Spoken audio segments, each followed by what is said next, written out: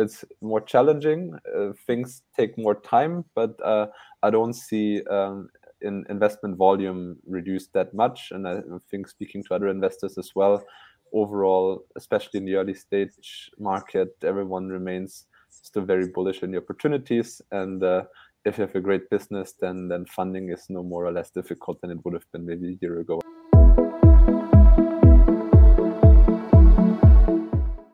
Hi, good afternoon, everybody. Welcome to Funding a Better Future.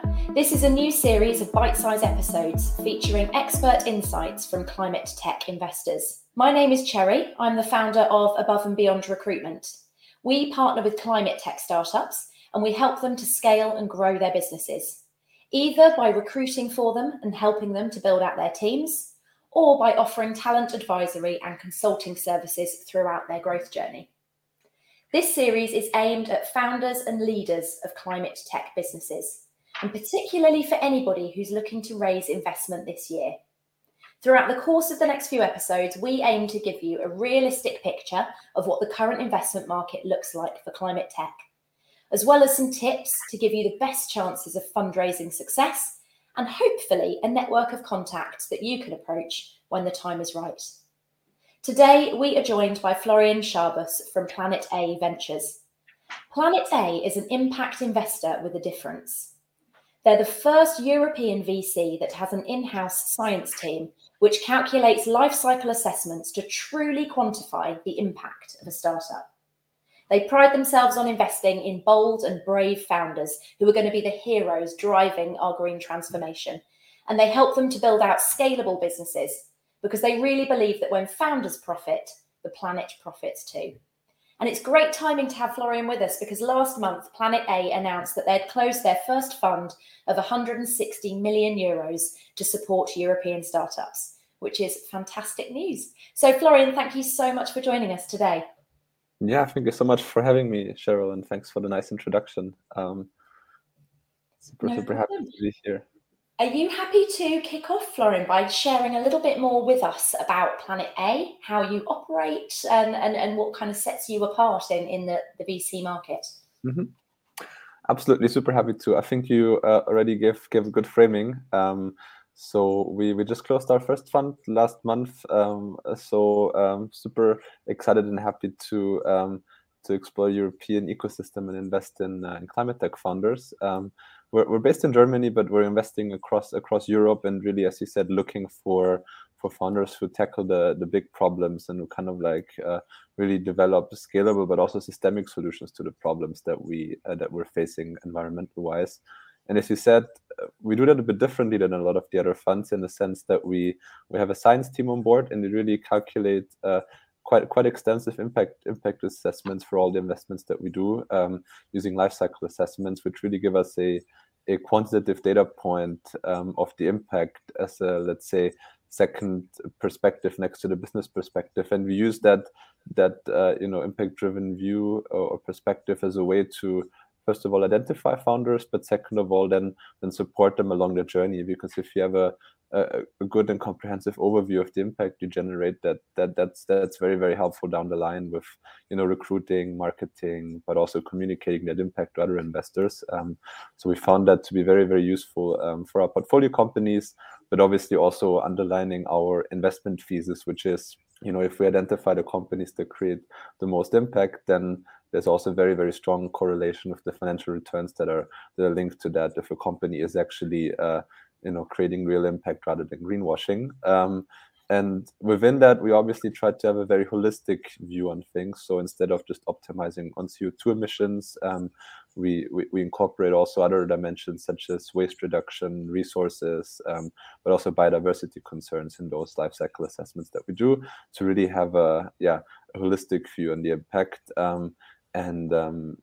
We always try to think of in terms of planetary boundaries, and then CO2 emissions is one of them, but we're also facing a biodiversity crisis and other issues. So we really, really hope with the investments that we do to contribute as much as possible towards those as we can. Have done 15, 16 investments so far across the board, really looking at anything from renewable energy to manufacturing, sustainable chemicals, all the way to agriculture, carbon markets, and the more nature-based side of things.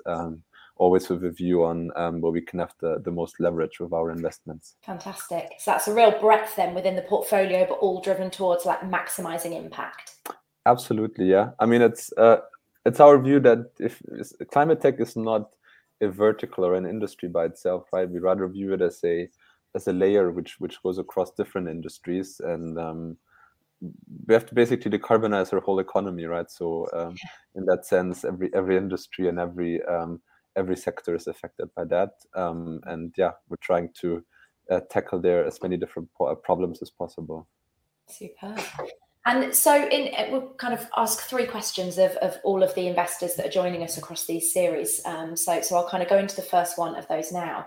And that is that I think macroeconomically, we've had a few challenges over the last few months, right? And I know definitely a lot of the founders that I speak to, there's definitely an air of nervousness about what that funding landscape looks like for them as early stage founders this year. So I wonder if you could share your perspective on that, Florian, and how optimistic, I suppose, you're feeling about the state of climate tech investment in 2023. Mm-hmm. Absolutely. Yeah, I mean, there's a lot of macroeconomic trends over or events that happened over the last few months, which might give you a sense of pessimism for climate tech. But to keep it short, I think overall we're still very optimistic and positive because we're long-term investors, right? And I think if you see those more short-term issues that we've seen, for instance, also with Silicon Valley Bank now, there are obviously challenges. There's obviously increased challenges and obstacles, but only speaking for ourselves, that's not influencing so much in the way that we deploy capital or invest in founders, because we clearly see the long-term opportunity within climate tech, and that is not changed by those, let's say, circumstances, because none of that made the climate crisis go away, and the energy transition and, let's say, the pressure and need to decarbonize around our industries is also not affected by that. So I think, speaking for us, it's not affecting the way that we're investing, or in any way slowing down the investment pace that we would have. But obviously, it changes a bit the funding landscape in the sense that it overall definitely became a bit more challenging for founders to fundraise. I mean, that's definitely something we've seen in the market. I do think climate tech is less affected by that than other sectors, for sure. Because I think, as I said, because of the long-term trajectory and just the need for climate tech, but also it proved itself to be a bit more recession-proof than other sectors. I think part of that came from the fact that the energy crisis definitely gave a big boost to climate tech investing within Europe, especially within the energy sector, where energy efficiency measures and also shifting to alternative energy sources also didn't only come with a sustainability aspect, but also came with political independence and geopolitical concerns, and also a huge cost advantage, right? So I think that's why we overall remain very optimistic.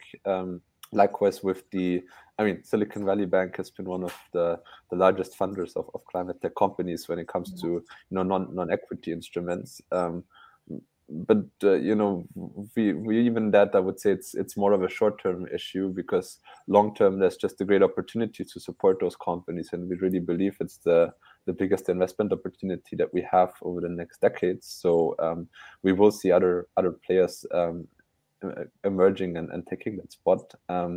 Besides that, I think the follow-on financing for climate tech companies has anyways, at least in continental Europe, been an issue before, and I think through that maybe it gotten also more exposure and more public awareness that that's something we have to work on, because the fundraising for climate tech companies, particularly hardware companies, does not follow exactly the same trajectory as you have in classic VC, where you raise an equity round and another equity round and then another equity round. But most of those companies likely need a different capital stack than going forward, where there's a proportion of debt or project financing in that. And that, and even before the Silicon Valley Bank collapse, has not been properly in place in Europe. I mean, it's emerging and things are happening, but we're nowhere near where we're supposed to be. So I would even see a positive aspect to it, in the sense that it raised awareness that there is a certain gap in the market, and that we need to fill it faster than it had been happening before. But bottom line, I would say it's more challenging. Things take more time, but I don't see in investment volume reduced that much. And I think, speaking to other investors as well, overall, especially in the early stage market, everyone remains still very bullish on the opportunities. And if you have a great business, then funding is no more or less difficult than it would have been maybe a year ago, I would say. Good. Well, hopefully that will offer some, much needed reassurance, perhaps, to some people out there that were feeling a little nervous about what the market might look for them this year. And you mentioned earlier, Florian, that you very much see climate tech, right, as being almost a layer sitting above lots of different areas that need decarbonising and need addressing. Are there any of those particular subsectors that you or the broader team at Planet A are particularly excited about this year? Mm-hmm. For sure. I mean, in general, as I said before, we're really looking to decarbonize our economies. So on a higher level, I think the bigger the problem in an industry is to decarbonize, and the more difficult it is for incumbent players to do that, I think the more opportunities there are for startups. Likewise on waste reduction, for instance, when thinking about packaging, etc. So I think if you look at it from a problem perspective, wherever it's more difficult to shift to transit to sustainable options, there's more opportunities for startups. I think on a higher level, that's kind of like a bit of a framework that we use, or that I use, and within that, I think the opportunities or the problems are countless, right? I mean, we're not making as much progress in the energy transition as we should be. We're also decarbonizing our industries just takes a lot of time and a lot of investment. So overall, I'd say we're bullish about nearly every single sector that within what you would consider climate tech. Yeah, but looking for cases which really also make economic sense for customers. I think it's from a macroeconomic perspective, companies don't buy something just because it's sustainable. I mean, so really looking for cases which offer cost advantages, or at least a clear path to price parity by scaling and bringing technology costs down, or offering value proposition in other ways, right? So and finding kind of like customer segments that are willing to pay for that.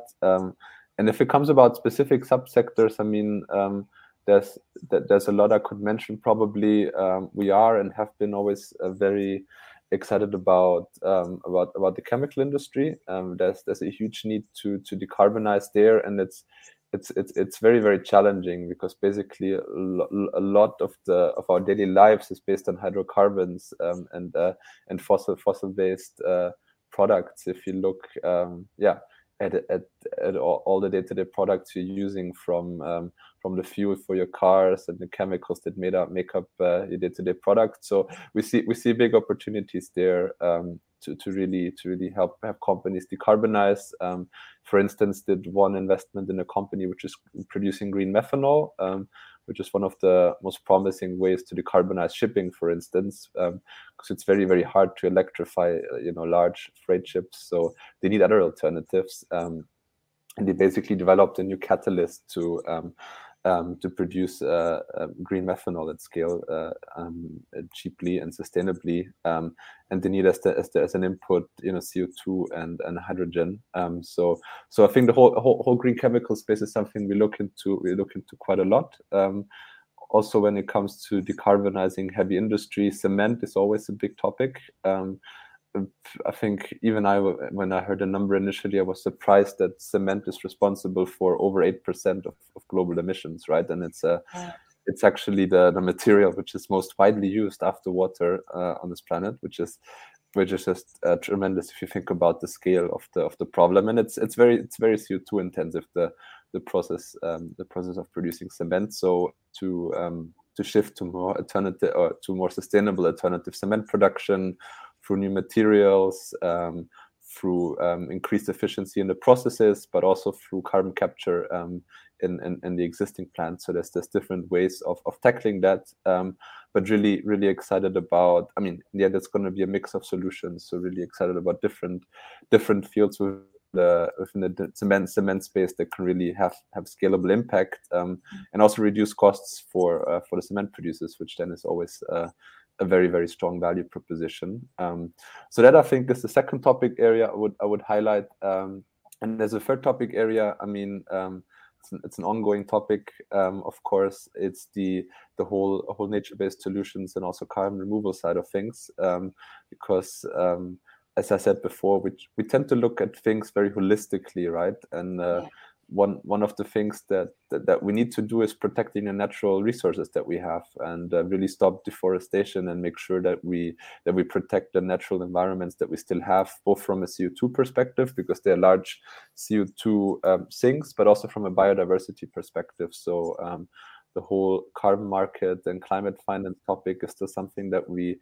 extensively look at, and see a lot of problems in the market, right? Because it's a very intransparent, very opaque market, and there's a lot to be done to really ensure quality and integrity in the market by developing measurement, verification, reporting solutions, by really cutting out a lot of the middlemen in the market, and by really making sure that we channel more financing to those nature conservation projects that are very important. Likewise, on the carbon removal side, I think, the decarbonization is one thing, but all the climate models that we base our assumptions on, they all already have quite strong predictions on carbon removal built in, right? So at this point, it's not a question of, we might have to remove CO2 on top of decarbonizing our economies, but it's more of an imperative, actually, that we have to scale up the carbon removal industry. Which is a huge challenge, of course. I think someone told me that, based on the climate scenarios, we basically have to rebuild the entire oil and gas industry to remove the amount of CO2 we need to remove to build up or to reach our climate goals. So that basically means that it's a tremendous challenge, but also, creating lots of opportunities for companies to find very cost-effective, energy-efficient ways to remove carbon and store it permanently. So I think that's also something we look into quite a lot, and hope to see more companies in this space emerging, and more technologies coming up that address some of the challenges you still see in the market. So I think that's some of the topic areas that we have an increased focus on at the moment.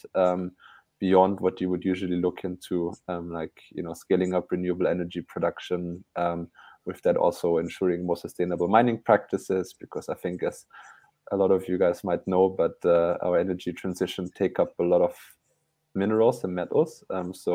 Also decarbonizing and having more sustainable mining options is something we're excited about, and obviously food as another topic area. So, I mean, as you see, it's very hard to kind of narrow it down. So many problems and so little time. Topic areas, but I think, and within that, there's just too many things to work on.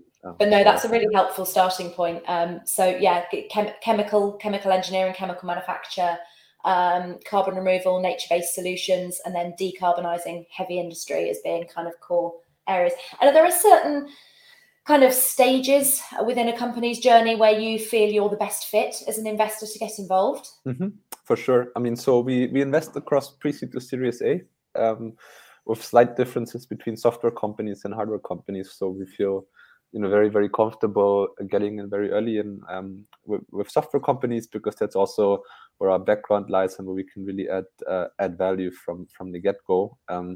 Whereas with hardware companies, we prefer or tend to invest a little bit later, since we are obviously not a dedicated deep tech fund. So we probably could not support founders in the best possible way who still have 2 years of R&D in the lab in front of them. So within hardware investments, we tend to look at a little bit higher of a technology readiness level, so more around 4 or 5, where there's first proof points in the lab or at a smaller scale, and then it's about building a first bigger pilot facility, and then really getting out of the lab and scaling in at least or up to until like first industrial scale plants. So I think that's definitely where we with the network that we have and the experience that we bring in, add a lot of value. And for software companies, definitely a bit earlier. And within that, as I said, we have a strong network in industry and academia and science that we have in the background of Planet A that is supporting us, and obviously the portfolio founders.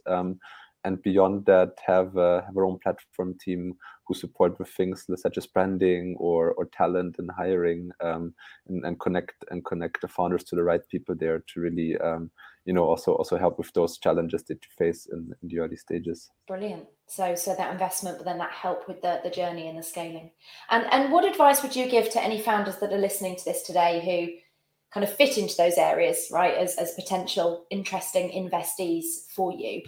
What advice would you give them to kind of give themselves the best chance of being successful in raising investment this year? I mean, when you're kind of looking at a prospect company, you mentioned impact being very important, but outside of that, what else are you looking at, and where can they kind of pull some levers to make themselves as attractive as possible?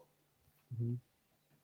Yeah, that's an interesting question, and I don't think there's like a one size fits all answer to this one, because obviously every company has its own kind of like background and its own kind of like story to it. So I'm a bit wary of let's too over generic advice, but I'm trying to come up with some useful points that might be helpful.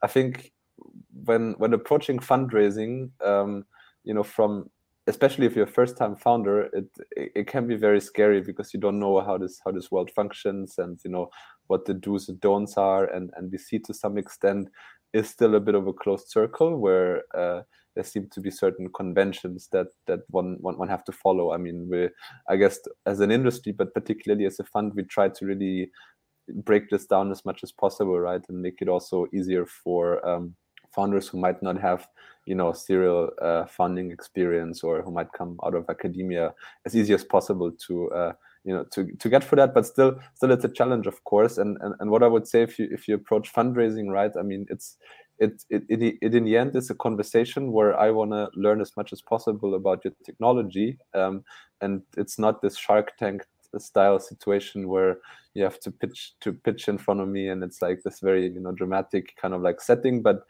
it's really an opportunity for the founder to showcase what they're working on and help me to understand what they're building, because obviously we're not experts in everything, and we just want to learn as much as possible about what you're building. So see this more as maybe not co-creation, but certainly like more of a conversation where we just want to understand more about what you're doing, and then seeing if there's a strategic fit with what we want to reach and the value that we can provide.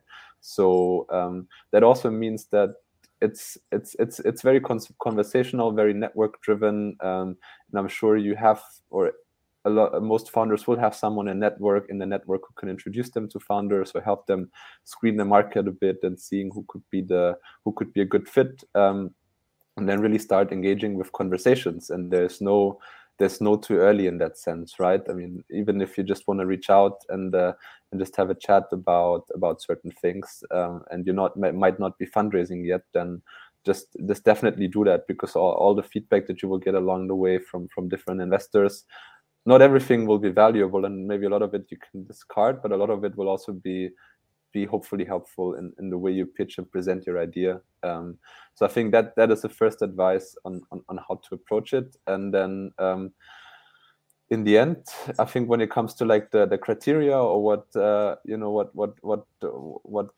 we would be looking for, I think there's also do some homework and seeing what the funds really put on the website, what maybe other founders say about them, because we all have different ways of looking at things. For instance, at Planet A, as I said before, we have a very strong impact perspective through the LCAs that we calculate. So it is our, let's say, ambition to really fund the most scalable and most systemic solutions to problems, which means that we sometimes have to turn down founders who build great companies, but just might not be the exact type of impact that we're looking for, right? Which is not then to say that's a bad company, it's just not our fit.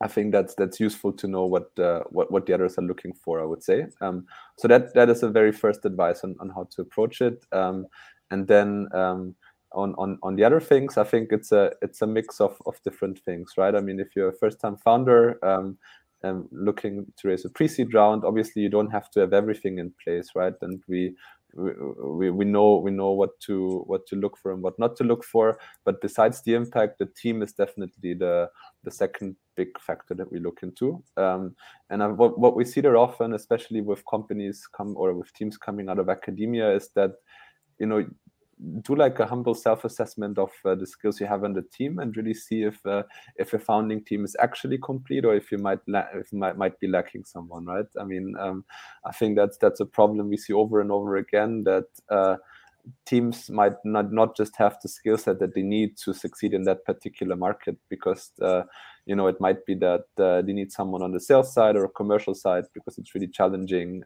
to sell into that market, or they might just lack someone with engineering skills to actually help them build the prototype. So I would say, doing like a realistic self-assessment of the skills that you bring in and what you might be lacking. I think it's very, very important before approaching VCs, because I think very few funds would invest in teams that don't have let's say, the complete skill set that it needs to succeed in that market.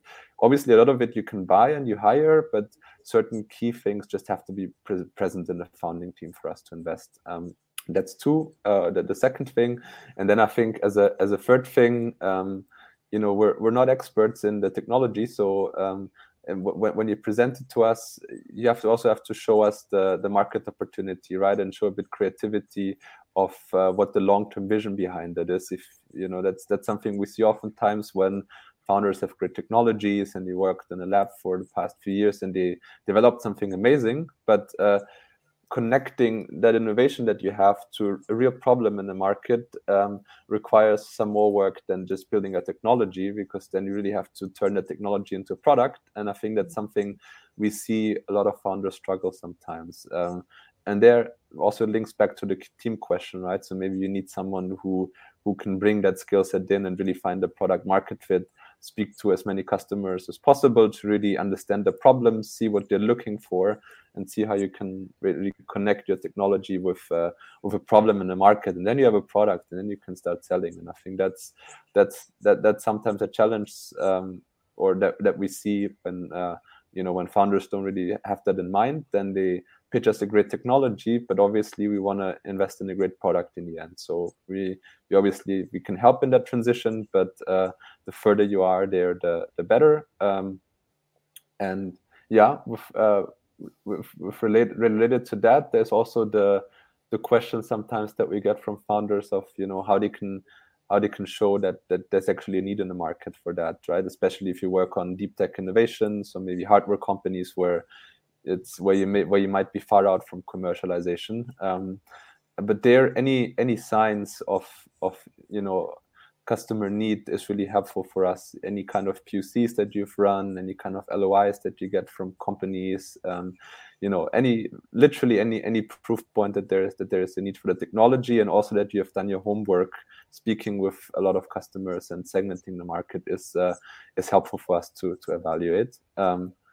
And yeah, I think that as a quick overview, but I think that's really helpful. Thank you, and I appreciate it was a big question, so thank you so much for the detail that you gave there. But so being able to prove that there is a commercial opportunity beyond just an impact opportunity, that you've got a really solid founding team that covers the full breadth of skills that you'll need to take that company forward.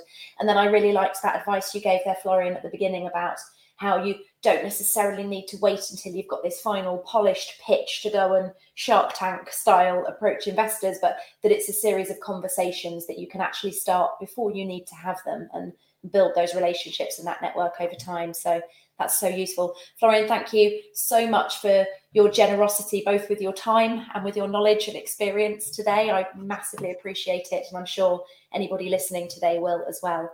Thank you everybody as well for joining us today. If you've missed any of our previous episodes in the series so far, we've spoken to Forward Investments, Nomia and AO PropTech over the last 2 weeks alone, and we're going to be coming to you live every Wednesday and Friday lunchtime for at least the next 4 weeks, hopefully bringing you a wealth more of climate expert insights. So watch this space. Thanks again to Florian, and thank you to everybody watching. Have a lovely weekend.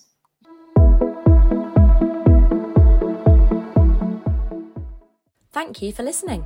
Please follow the show to be noted of all future episodes. We've also saved videos of all of our interviews over on the Above and Beyond YouTube channel. Check out the show notes to find the links to this and links to all of the resources mentioned on today's show.